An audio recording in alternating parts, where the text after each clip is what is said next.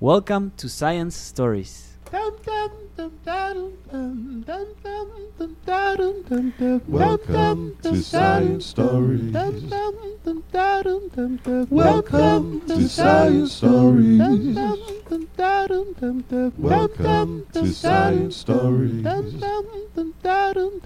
Welcome to Science Stories.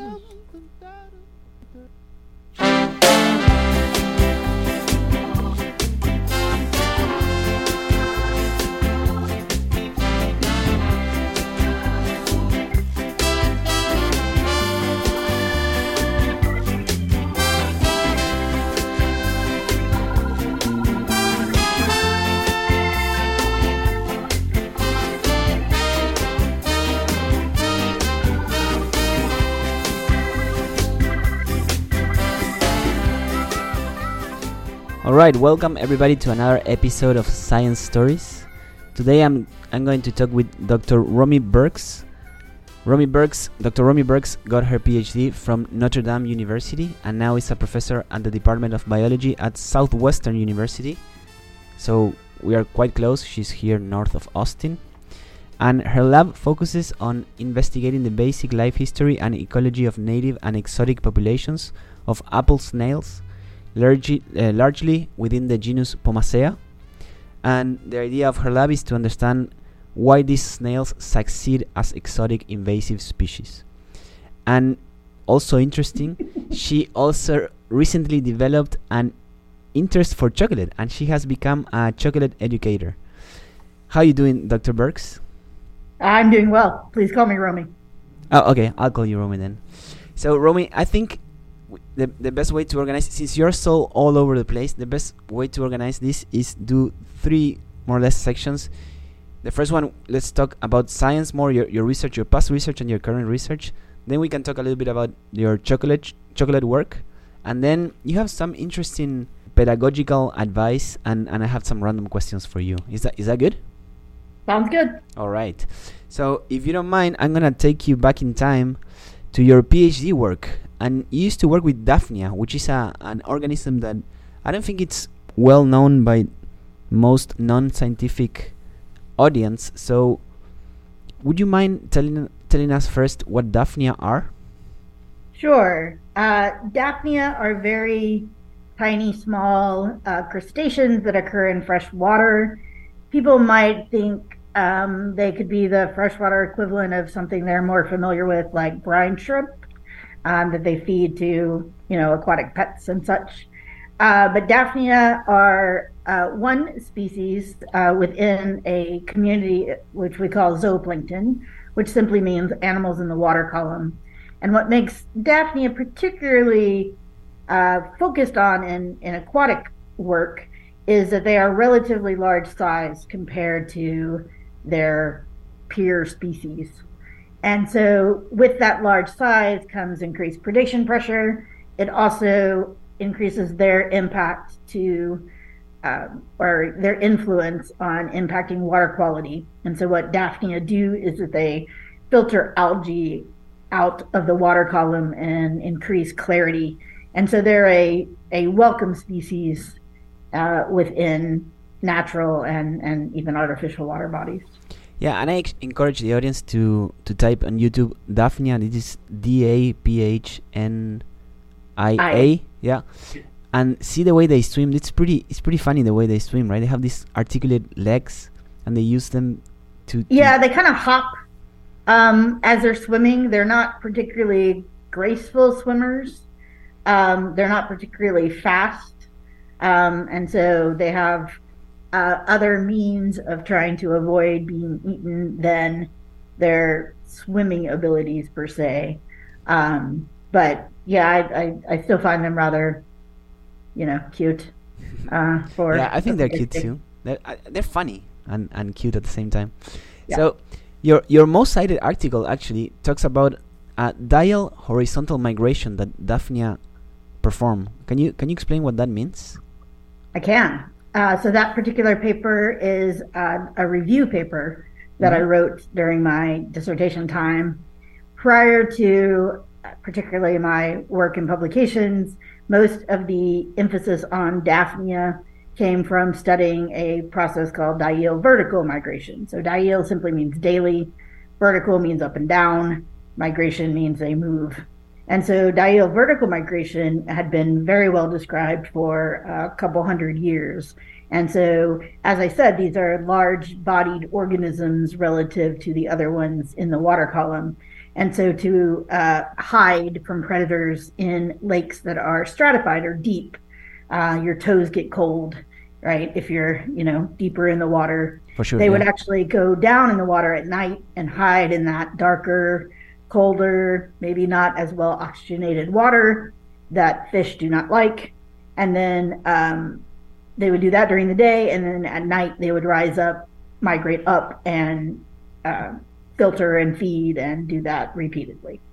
However, what I looked at in particular was a suite of lakes and ponds that are not deep. So you can call them shallow, you can call them polymictic, poly meaning they mix a lot. And so you don't get these gradients in temperature and dissolved oxygen that you do in deep stratified lakes. So they could go down to the bottom and hang out there, but it's not going to do them much good because everything else is also already down there. So the idea is that in these systems that there is a phenomenon of where individuals will move from, say, the middle of a lake or the open water into the littoral zone. So they'll move horizontally across the lake compared to vertically. They probably do move vertically and sort of like it's not just strictly all horizontal and they're at the top, but they're probably at the bottom of these shallow lakes as well. But the point is they are not in as much abundance in an open water where their predation rates would be higher. Yeah, and actually following up on that, another of your study shows that it's kind of a forced migration, right? Because when there are no predators, the Daphnids only occurred in macrophytes around 27% of the time, or 27% of the population.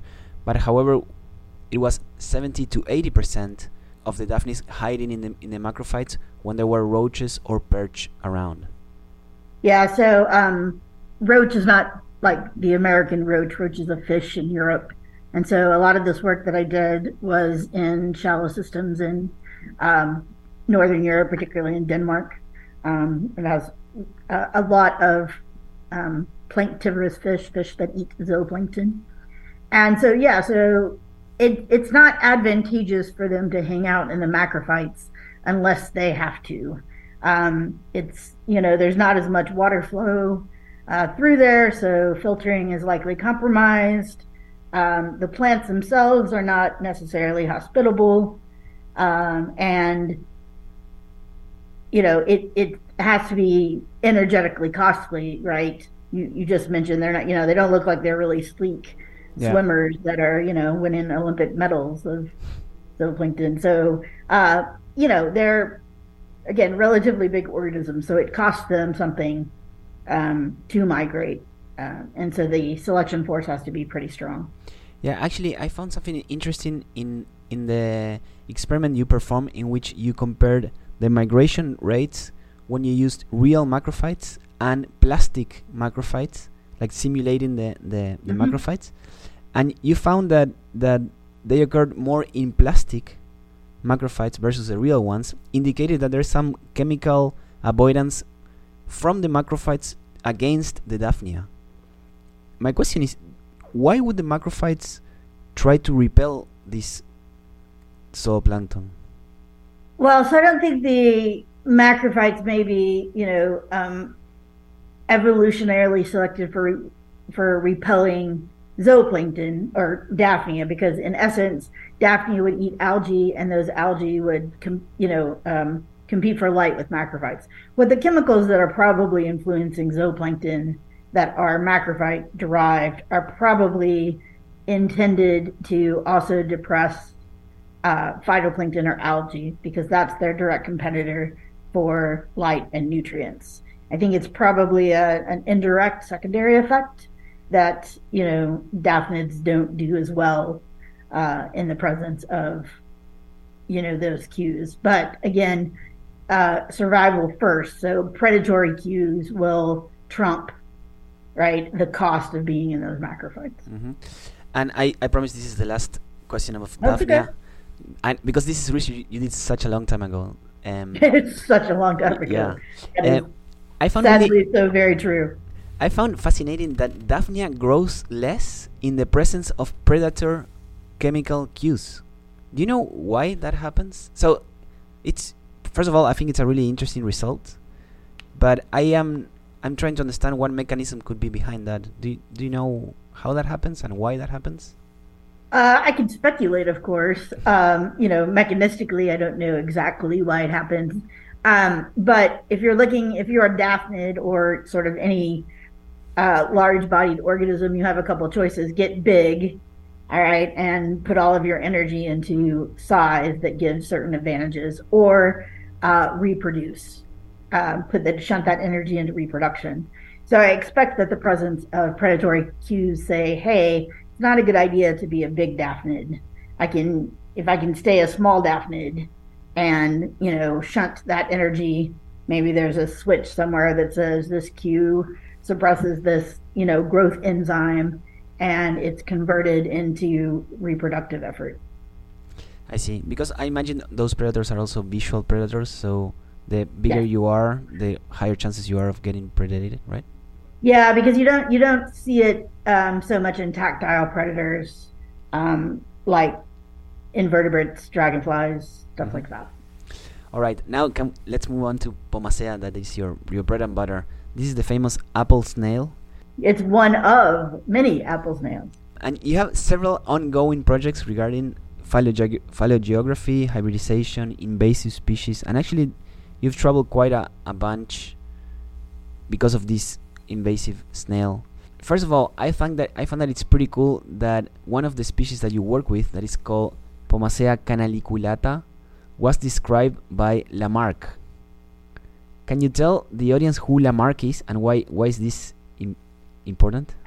Sure. John Baptiste Lamarck was a 19th century biologist that was starting to really think about ideas regarding evolution. He kind of had pieces of the puzzle, but he didn't have a very good understanding for how it was a mechanism of inheritance of individuals that already had some traits. So when I think of Lamarck, I can't help but think about Rudyard Kipling's Just So stories. So like how the elephant got its trunk, how the camel got its hump, how the leopard got its spots. And those are beautifully written Victorian children's stories, but they are, evolutionarily incorrect. The leopard did not get its spots by being painted on, and then it had kittens, and all of those kittens had spots because, the mother was painted. No, that's not how it works, right? Something else resulted in painted spots, made the, leopard better, and it reproduced, thus, taking that evolution through genetically through inheritance. So Lamarck is often, considered a precursor to Darwin, again, and also occasionally misunderstood.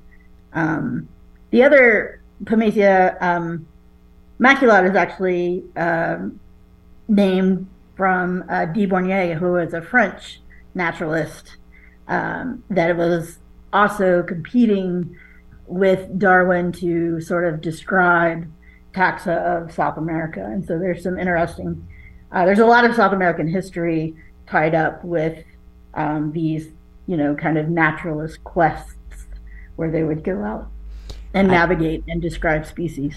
And since you mentioned South America, this actually took you there, right? You went to their home, to their natural home range, right? How was that experience?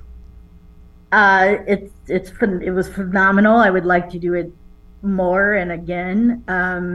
It was a curiosity of conversations, and that a colleague, Mariana Mirhoff, was actually working in Denmark one of the summers that I was working in Denmark, and I had just taken my job at Southwestern, and the snails had just kind of appeared in my lab from a student bringing them in. And, we were talking regular shallow lake Daphnia stuff. And I'm like, oh, yeah, I have these snails. And she's like, oh, yeah, those snails. They're in my, backyard pond. And I'm like, oh, no, they're not. And she's like, yes, they are. And I'm like, oh, okay.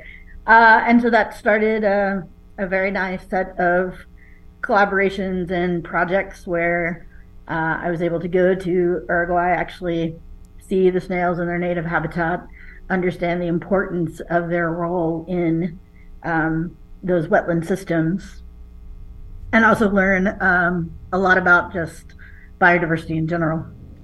And the reason why you study these snails is because here they're an invasive species, right? Yeah. So I had a student, again, right when I started at Southwestern 20-ish years ago, that was a volunteer at Armin Bayou Nature Center in Houston. And they were one of the first places in the state of Texas where these snails became established. And she came into my office and said, oh, I hear you're an ecologist. I'm Becca. And, I want to study these snails. And I'm like, okay, yeah, okay, sure. I don't know who you are. She later comes back, and there's a note on my chair that's like, snails in lab, love Becca. And I'm like, okay, who's Becca? How did she even get in the lab? And then I'm silly because I think a snail is, the size of a quarter. And I reach my hand in this bucket and come back with something that is, baseball sized. And then I was like, oh, okay. A couple weeks after that, the Texas Parks and Wildlife department called and said, oh, I hear you have these snails. We just prohibited them. I was like, oh, okay. So they're like, you can have them, but you have to pay us money and get a permit. And that's where it all started. And then I decided I could not do Daphnia and apple snails well together. And so I made a choice to sort of go down the snail pathway. And this species is, or this genre, I guess, it's a pretty tough species. You have an experiment in which you buried them under the sand, and you left them there, like, if I'm right, around 30 days, and they still survived. Can you tell us about that? Yeah, so the experiment was 48 days long in Uruguayan summer. So December and January. And yeah, we buried them in sand in the sort of back garden of our rental house. And there was quite a bit of survival and even later reproduction of those that did survive after even 48 days. So this experiment is basically you just bury them in the sand, yep. and then wait until they either died or just survive. Yeah, we checked them for mortality every day, I think. Every day. And that's amazing, right? I mean, it's a pretty tough species. I guess that they are tough. So they're an old mollusk overall, or old evolutionarily, but the Pomacia is as well, and it has evolved to tolerate the very dramatic shifts in water availability. So you have areas that are flooded in a wet season and dry in other seasons, and that's where their home is. And so they can persist by just taking their operculum, which is the covering that the muscle part is attached to, and then they can just kind of reel that in. If you think about it as a revolving door that is stuck. Right? And so if you've ever had to push really hard on the revolving door, it's not going anywhere. And it can be very difficult to, get inside. And that's what they rely on to save water, and then they reduce their metabolism and wait it out. That's pretty amazing. They just shut down there and then they resist. That's pretty interesting. So something else that you study is the hybridization process that these two species have every now and then, right? And I found something that is interesting is that you say that hybridization in this case, it may promote diversification and contribute to the survival of the evolutionary lineages, which is a change in the usual paradigm of how scientists consider hybridization. They usually see it as a threat to diversity, and here you say it might promote diversification. Can you explain that a little bit further, please? Yeah, I think the story there is, a little bit longer and complicated. I think what you have to first look at is, what are people saying when they mean diversity? And so is it specific species diversity? All right, so that's everything that is one species, or is it also within species diversity? So if you look at Phomecia caniculata and Phomecia immaculata, they have they're only about 8 to 9% different as a species, but within that species difference, and this is work that Ken Hayes has done during his dissertation, within they're 2 to 3% variable in that same kind of genetic region. So there's a huge amount of within the species diversity. Hybridization might help promote that, and over many generations, you might see emergence of a new species from a hybrid. What was interesting with the hybrids, at least in South America, is that there was indication that they found the hybrids in Japan and were suggesting that hybridization helped promote them being invasive in that context. So that, but the reality is that the context of being invasive was not what hybridization yielded. They were hybridizing in their native range before they got taken up and moved to Southeast Asia. I see. And then, Romi, finally, I saw that you recently gave a talk about using eDNA to confirm the removal of an invasive species, in this case the snails. So eDNA, E stands for environmental DNA. Can you tell us how that method works, please? Sure. So this is a lovely collaborative project that I have with my colleague Matt Barnes at Texas Tech University. And curiously, Matt Barnes was one of my first undergraduate researchers on apple snails, and then he went and did his PhD also at Notre Dame, so we have some shared heritage there. Environmental DNA is the leftover bits of genetic material that end up in the environment. You can think about it as equivalent to, crime scenes where you can, pick up little specks of DNA and try to identify from whom they came. Obviously, you need information, right, to compare against in order to determine the origin of that material. But the idea is that environmental DNA is a non-invasive way to sample, because you can just filter water or take soil or, collect particles from the air. And it's also something that is, really practical to do in the sort of field monitoring range.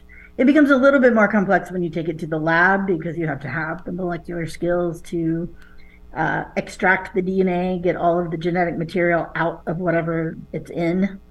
And then what you would do with that material is that you have something that you're looking for. In our case, we're specifically looking right now for Phomecia immaculata.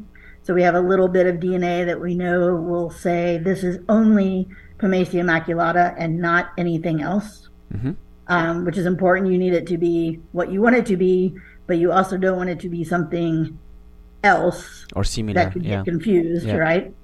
And so we take our little tag called a primer, and we combine it with the DNA that we get out of the sample, and it is used to quantify, so you can actually figure out how much DNA is in that sample for that particular species.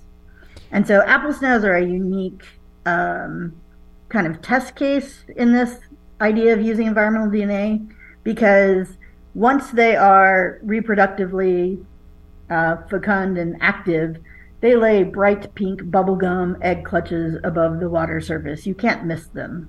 In fact, a lot of people confuse them for other things, most often frog eggs or some other kinds of eggs, but they are bright pink. So why do you need eDNA if you can see bright pink egg clutches and say, oh, the snail is there? The idea is that in an invasive context, once the snail is there and reproducing, you're kind of too late. And so you really want to have a proactive way to say, oh, well, look, we don't see any snails. We haven't caught any snails, but, we have some snail DNA here indicating that this could be the next place that they expand. And that's critical, particularly in Texas, because we've had so many instances of large-scale flooding. And so people certainly move them around for whatever reasons, aquarium trades, bait trades. But most of the expansion in Texas is most likely due to flooding. Romi, when you describe this eDNA method, I think it works great for positive controls. So what you're describing the use for, like when you find eDNA and you haven't seen the snails, well, it's there, although you haven't seen him. I'm concerned, or not concerned, I'm just wondering how it works in the negative case. So if you don't find the eDNA, the DNA of these snails, how sure are you that the snails are not there? How sure are you? What is the false negative rate? Yeah, so that's a really good question. So one is you would certainly replicate the samples that you're taking in the field. And so the sensitivity of the technique is quite high. So we can detect, eDNA concentrations in order of 1 to the millionth. Oh, okay. So to the -6. Yeah.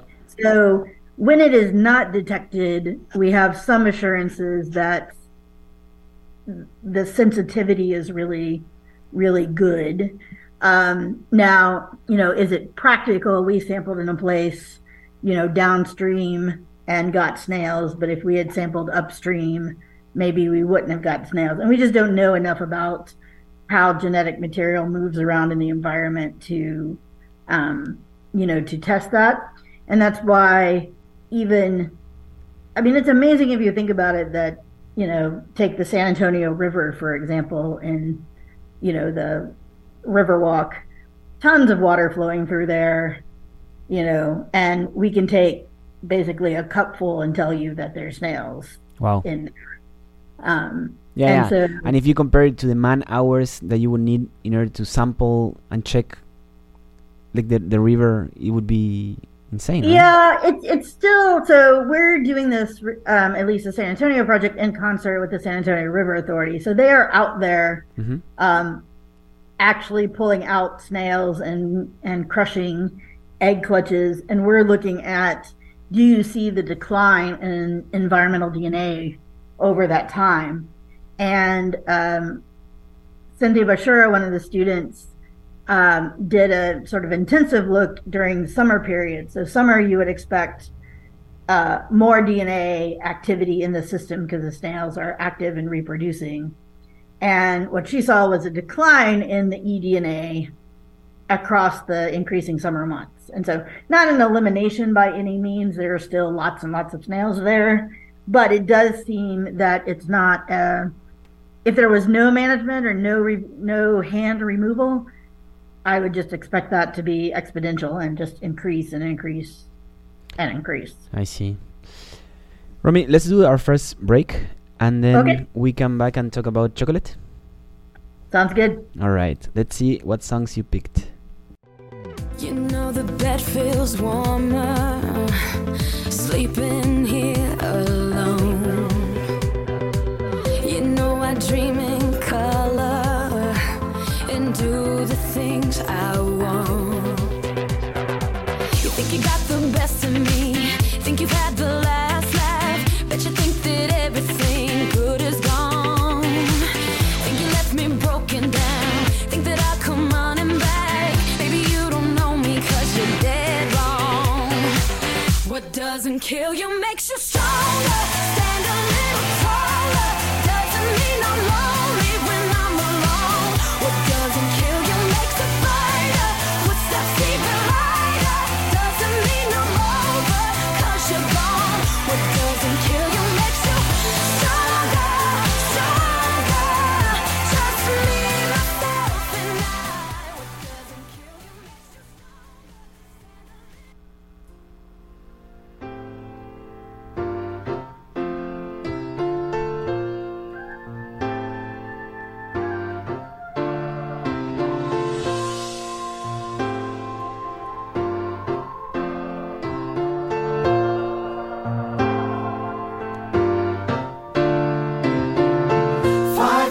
525,600 minutes, 525,000 moments, oh dear. 525,600 minutes. How do you measure a year? In daylights. So before the break, we were listening to Stronger by Kelly Clarkson. And now we're listening to Seasons of Love by Rent. Yeah, the Cast of Rent. Yeah, the cast of Rent. And you were saying that it was pretty hard exercise. Why do you say that? It's so many choices, I guess. Yeah, it's hard to pick only 4, right?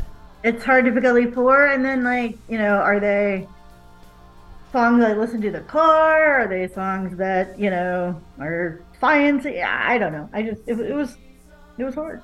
So do you know why you picked these particular 2 songs?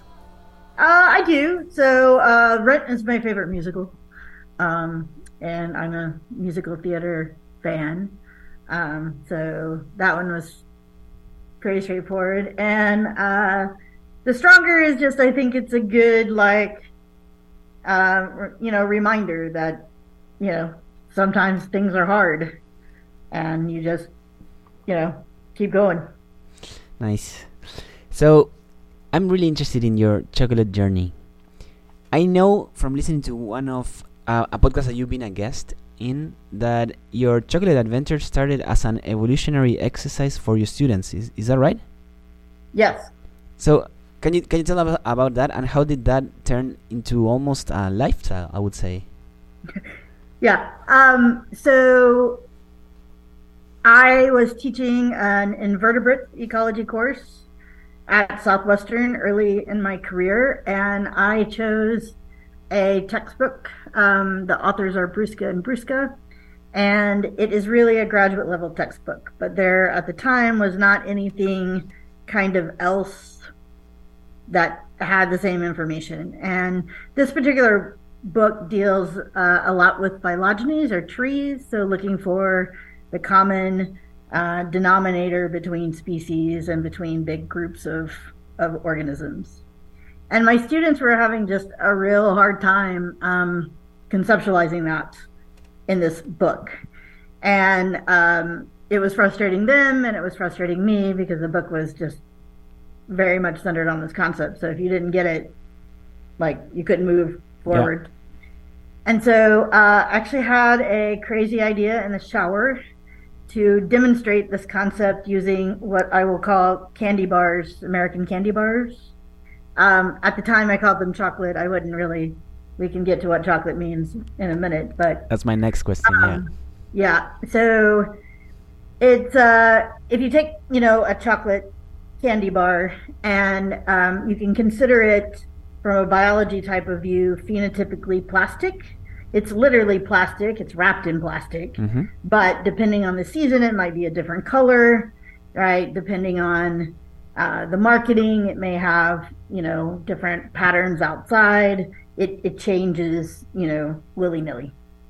And so, but if you look at the inside, so you look at the guts, or the genes, the genetics, noting that candy bars do not have genes. Mm-hmm. Yeah. You can look at that, and you can start to think about how you would classify these. So if you can't do them because they all have brown wrappers, what about if they all have, milk chocolate? All right. Mm-hmm. Or maybe you divide between milk chocolate and dark chocolate. Well, that's not a great choice, because they both have chocolate, right? And yeah. So you would have to sort of define that the character is really the addition of dairy. It's not the chocolate, but it's the dairy that makes the difference. Nuts would also not be a good character, because there are too many kinds of nuts. There's peanuts and almonds and pistachios and macadamia nuts and coconuts. And that's how you tell them what's an informative character and what's not an informative character. So, and if you do that in a very simplistic way, you can have the students construct a cladogram, which is just a bifurcating yes or no type of relationship. And each one of those is a hypothesis, and that's what a tree is. it's still a hypothesis that is informed by, more and more information. And as we look at biodiversity overall, we could lump some things together, but as we gain information, those are going to be, picked apart to be distinctive. So I did this, and they could also kind of check the historical record. So, could they make sure that Milky Way, right, didn't precede Snickers, because Snickers was before Milky Way in, the timeline. You can also ask, interesting questions like, did M&Ms come together to make a bar, or did a bar split up to make M&Ms? Nice. That's so interesting. They're both, in terms of the tree, they're both one-step processes. So, yeah, that's where it started. Nice. So, what is chocolate? Oh, it's a good question. It's a very, very good question. To me, as a biologist, because all of my perceptions of chocolate are framed through who I am as an individual. Of course. I define chocolate as any edible product made from the seeds/beans. They're used equivalently of Theobroma cacao, which is the tree that produces chocolate. So in that context, white chocolate that is made of cocoa butter, so the beans themselves are about half fat, half cocoa solid, and that cocoa butter is often shipped off for cosmetics and whatever, but you can make good white chocolate with it. If you had, for example, vegetable oil and sugar and call it white chocolate, no, there's no chocolate substance in there, be it a fat or a solid. People will disagree. In fact, I just took on a role as chairperson of the glossary committee for the Fine Chocolate Industry Association, because there are not really good set definitions for these terms. I say candy bars now because the first ingredient is sugar, but some fine chocolate, some very, very well prepared and environmentally conscious chocolates still have sugar as their first ingredient, depending on how much milk powder or cocoa butter that they might put in there. So I tend to personally migrate toward the chocolates that have cacao as their first ingredient. It's the majority, but there's a whole industry of confections and obviously baking and Romy, chocolatiers. If I heard correctly, you're using the word cacao and cocoa differently. So these are two different things, right? Technically, no. Technically, no. Okay. So again, this is the kind of a biology, maybe, or me. I tend to use cacao when I'm talking about the tree or the beans that are from the tree before they have undergoing a lot of processing. And so once they become a processed good, like powder or chips, chocolate chips, cocoa chips, then I tend to use the more common cocoa word. But if you look at, for example, West African harvest, they'll use the word cocoa. So it's somewhat of a matter of who you talk with. It could be better distinguished in the industry overall. I see. So I did a little bit of research about chocolate, and I found two articles that are pretty interesting. One that was published in Nature that says that chocolate can increase your total plasma antioxidant capacity. What other health benefits does it have besides this total plasma antioxidant capacity? Do you know? I do know, yeah. So first, when you talk about antioxidant potential, that's huge because antioxidants are important in many pathways in health, in neural pathways. They're, can result in apoptosis or cell death of cancer cells. They're important for um, matching up free radicals or small molecules that are damaging DNA and all of this. So that's a huge kind of umbrella of positive effects. Most often the other ones talked about in chocolate are sort of in three areas. One of those is cardiovascular health. And so the flavonoids, the chemical that are working as the antioxidants in chocolate, are good at vasodilation. So they increase the diameter of your blood vessels, which means the blood flows better. Mm-hmm. And so all sorts of things that would be associated with better blood flow, i.e. lower blood pressure, potentially better cholesterol,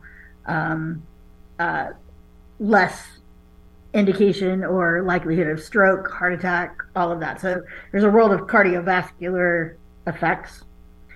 The other big area that people talk about is neural effects. All right. So when you eat chocolate, what's happening there? Well, it's happy in your brain because you're stimulating serotonin and dopamine. We don't know nearly enough about how serotonin and dopamine pathways work in the brain. They're ridiculously complex. But it is that, feel good emotion that you can get from eating chocolate. You get it also from eating sugar. So, the endorphins, there's kind of a balance. I'd prefer to get it from more chocolate than sugar. So there's a whole suite of neural effects that people talk about. And then in addition, for other aspects of health, there's kind of a random assortment of things that chocolate has been characterized to do. One of those is actually also play with blood sugar. And so even though we think of chocolate, most people think of chocolate as a sugar product, with less sugar, it can change the insulin and glycogen dynamics within your digestive systems. Oh. And so being that, diabetics can't have chocolate is too generalizable of a statement, right? They shouldn't have the sugar kind. Of course. Right. Yeah. But so people are very interested in kind of the gut health, digestive issues associated with chocolate. Cardiovascular is probably the number one, and the neurological effects. Thanks. And Romi, the other article I found was published in Science, actually, and it says that the Mayans use chocolate as currency. What do you think about that? I think that there are tons of uses for chocolate that are fascinating. And so, yes, certainly used for currency in the indigenous cultures in South America. It's documented in, unfortunately, the colonialization and overtaking of many Mayan and Aztec populations by Europeans. So currency is one. It has been used as a gift, right? So it's recognized as a valuable. That kind of goes with the currency, but just as a gift in and of itself. I personally, it's a commodity on the New York Stock Exchange. We can think about chocolate as a flavor, even though it's a combination of so many chemicals to make that flavor, which is interesting in contrast to vanilla, which is predominantly one chemical that gives that flavor. And for me, it's a livelihood. There are people that are, dedicated to the culture and harvest of chocolate that benefits, people around the world, including myself. So I think it could be anything. What do you think of the role of chocolate in our society nowadays? I talk a lot about that. My general philosophy is that I can connect most anything to chocolate in some way, shape, or form. I think it represents a great teaching tool for people to think about the choices that they're making and the implications of, what buying the Hershey bar, pick on Hershey because it's kind of most available, compared to the, single origin, fine chocolate, traceable, no child or slave labor associated with it. So I think that one, it's important to think about it that way.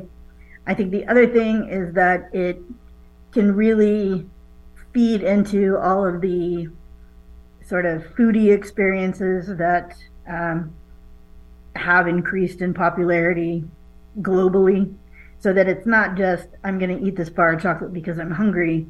I'm going to eat this bar of chocolate because I want to enjoy myself, like sipping a glass of wine, right? I want to experience what flavors I can taste in this chocolate that were not added in there. They weren't added to taste like sour cherry, but they taste like sour cherry because it's, harvested from Peru or Madagascar or wherever. And it provides a way to think about stories. And so there are a lot of human stories behind chocolate that I find fascinating. When I started teaching about chocolate 15 years ago, I could count the small makers on my hands. And now there's over 500 globally. I think the number is over 350 in the US, maybe higher. That's still not a lot compared to what the market is. But all of those people come to chocolate in, fascinating ways and bring their own sort of life experience to what they're putting out as a product. And so it's the perfect, for me, inquiry-based, ask a question about chocolate, get a fascinating answer.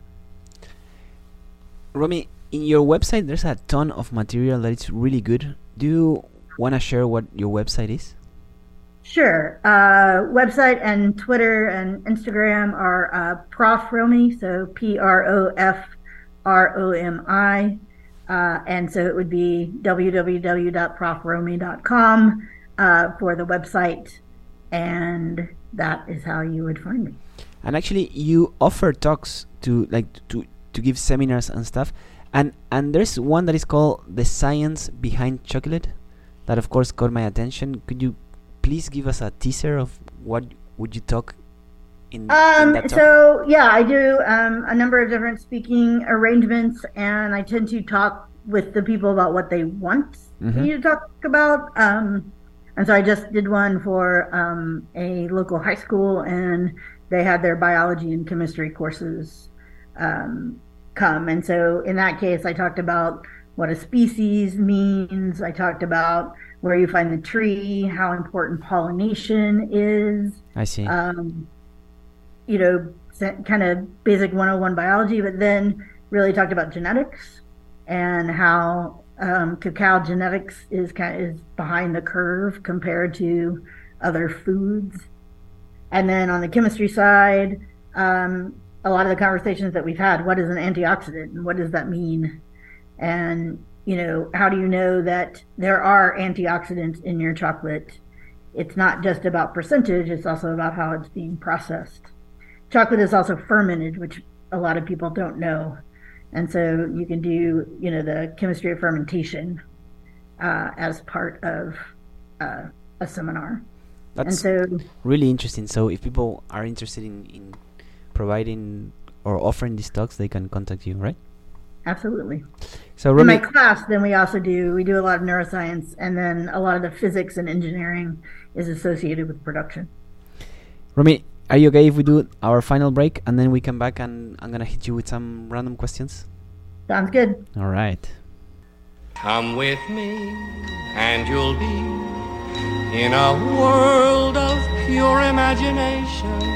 Take a look and you'll see into your imagination.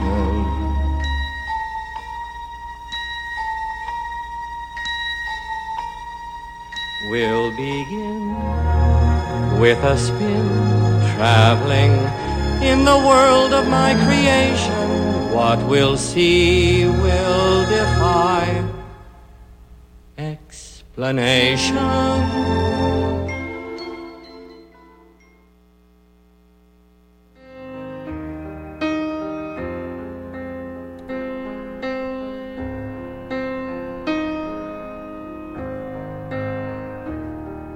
Some things we don't talk about, rather do without. Just hold the smile, falling in and out of love, ashamed and proud of, together all the while. You can never say never, while we don't know. So right now we're listening to Never Say Never by The Fray, and before we were listening to Pure Imagination, that is from the Willy Wonka movie, right? Charlie and the Chocolate Factory. Yeah, the original 1971 with Gene Wilder. Okay. Actually, I was gonna ask you, and I'll ask you right now. I was gonna ask you if Forrest Gump, Life is Like a Box of Chocolate scene was your favorite chocolate movie scene ever, but I guess not, right? That's hard. It might be.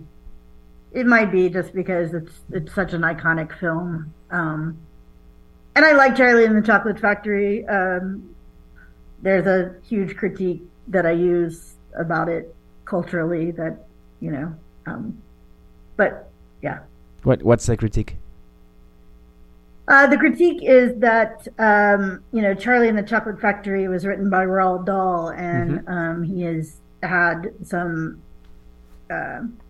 letters and issues about whether or not he had Nazi sympathy, some anti-Semitism running through some of his overall works, and that he had originally considered Charlie and the Chocolate Factory to have Charlie as a black boy, but was kind of persuaded from his publishers to increase the whiteness associated with that. And so there's a big contrast between how whiteness and darkness or blackness is portrayed. Again, looking at it from, our modern kind of perspectives. But it's, all the kids are, most minus Charlie are, well-to-do, waspy, children with overbearing parents. But and there's a dark side of the Oompa Loompas, like if you read the book, where does he get them from? He goes to Africa and basically, puts them in a box with holes and brings them back. So there's... You could read into it more or less maybe of what we're all intended, but it provides for good discussion. Is there any other scene in general that you like about that includes chocolate? Of a movie or of a series or anything? Now that I thought about it, okay, my favorite chocolate scene, and this would surpass the Forrest Gump, is from the movie Chocolat with Johnny Depp and but it's about the mayor of the town who had been very skeptical of this, new chocolate shop opening, and had been very religious and determined not to have chocolate at Lent. And he ends up kind of has a nervous breakdown. He ends up in the chocolate shop in the front window, and he basically eats so much chocolate that he passes out, and he's found in the chocolate in the front window. That's my favorite. I have to confess I haven't seen that. Yeah, I will check it out. Is it good? Do you recommend it? It's good. It's a good flick. Yes, okay. I do recommend it. So, Romi, Southwestern University does not have a graduate program, so all the research that you do is done by undergrad students, and this may seem like a super hard endeavor, but you did so great in it that you even published about it. Can you tell us, or can you tell the secret to working with undergrads, if there's any? I think there's a few. I think the number one is to treat them with respect and that in possession of the intellect that can make contributions, and not to say, oh, you're just an undergraduate, what you're going to do is not going to matter. So I think one is to build their idea of what a scientist is from the beginning and say, you're a scientist now, let's do it. The second is, I think, to really give them ownership in the project so that they can sort of develop. And that's been very important for, research on snails. They're like, oh, I don't know about snails, what am I going to do? But I, be amazed if they get, a piece and they're like, oh, this is really cool. And it relates to, I have a student that's will go to medical school, and she's interested in looking at like the detection rates of cancer cells compared to eDNA. And so it's that type of thinking that, you really want to encourage, because it doesn't matter what you do research on. It could be anything. Yeah. The experience and really saying, this is something that, I got these results. No one else in the world knows this as much as I do. Yeah. And, this is my contribution, even if it's, small or singular. That's awesome. Yeah, you're right. You're so right. I also noticed in your website you have a lot of pictures, and one is of your molecular god that is named Juju. What's the story behind several. that? Yeah, what's going on there? So I have not been a molecular ecologist for all of my career. However, once we started picking up snails in Uruguay, actually, and were not what we thought they were, it required me to learn some genetics. Mm-hmm. And so I went and actually learned how to do the barcoding, determine the identities, all that kind of stuff, with my colleague Ken Hayes in the University of Hawaii. And they have like Mr. and Mrs. Potato Head, but in Star Wars kind of gear among their PCR machines. And the more that I just kind of went through molecular labs, whether they're ecology or biochemistry or, cancer labs, whatever, it seems that there is a culture of ritual and spirituality that is, to me, like if I was an anthropologist, it's fascinating. Yeah. Because and for me it works because I can't even imagine those molecules getting together. Like it's just too hard for my brain to think on that size. And so it is not magic, it is science. I mean, there are principles that occur there, but you can't always see them, and in molecular life you can't always explain it. I'm not super great at doing sort of troubleshooting one thing at a time. That's not my great strength. And so, I'll wave some hands and say, okay, it could be this, it could be that. But, did you have on your yellow socks, and did you do the hokey pokey, and, whatever needed, did you pray to the molecular gods when you did this PCR? And if you didn't, go back and just do it, because, in that way, it's some odd faith that you have in the process that it will work. Yeah, I agree 100%. It's definitely an interesting anthropological phenomenon that I'm gonna look up if somebody has already looked into this, because it's weird, right? That scientists are praying to molecular gods, right?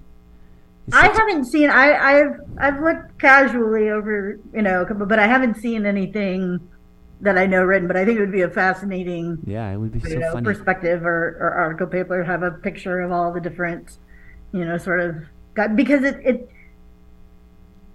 it's fairly. I mean, and if they don't have God, they certainly have ritual. Yeah. Right? They might not have an actual icon at which they chant or whatever, but they certainly have. I only do this procedure on this day at 2:00 because if I do it at 4:00, it's not going to work. Mm-hmm. So the power of the brain in sort of determining those. And we do the same thing when we, are doing statistics and we're waiting for, significance. We go, please let it be significant. Yeah, you're right. Yeah. Who are we doing to? It's just much more, I think, pronounced when you can't see the processes going on in terms of molecular Romi, work. in your website it says life philosophies. Always be reading a book, stop and remember the moments, be a good friend, pet the dogs. Which I think it's a great life philosophy. What are you reading right now? What am I reading right now? I am reading Delicious. Oh, really? This book called Delicious By Robert Dunn? about taste. I can't remember I don't actually remember the author that I'm looking. It's recent. Yeah. It's a great. I read it recently. It's a great book. Yeah. Yeah, I didn't actually pay attention to the author, but it was recommended to me from a chocolate friend. Actually, this author Robert Dunn, he's such a great science communicator. He has so many books in science communication. He has amazing stories about all the fauna that lives in your house, which is pretty cool. Yeah. He's a really interesting author. Romi, did you see the picture I sent you that I generated with the artificial intelligence? I did, yes. Can you guess what I typed in the prompt to get that image? I'm gonna guess snail and chocolate. So, yes, it was snail and cacao, actually. Okay. And can you guess the artist in the style of which artist I tried? Oh, the style of which artist? I didn't think about that. I don't know. Dolly, maybe? So this is one of my girlfriend's favorite painters, and it's Kandinsky. Okay. Yeah. Yeah, I would put that on my wall. It's a really cool one, right? Yeah. Yeah. Romi, did you have a good time? I did have a good time. Thank you so much for being part of Science Stories. Thank you for inviting me. Thank you for listening to Science Stories. Wow.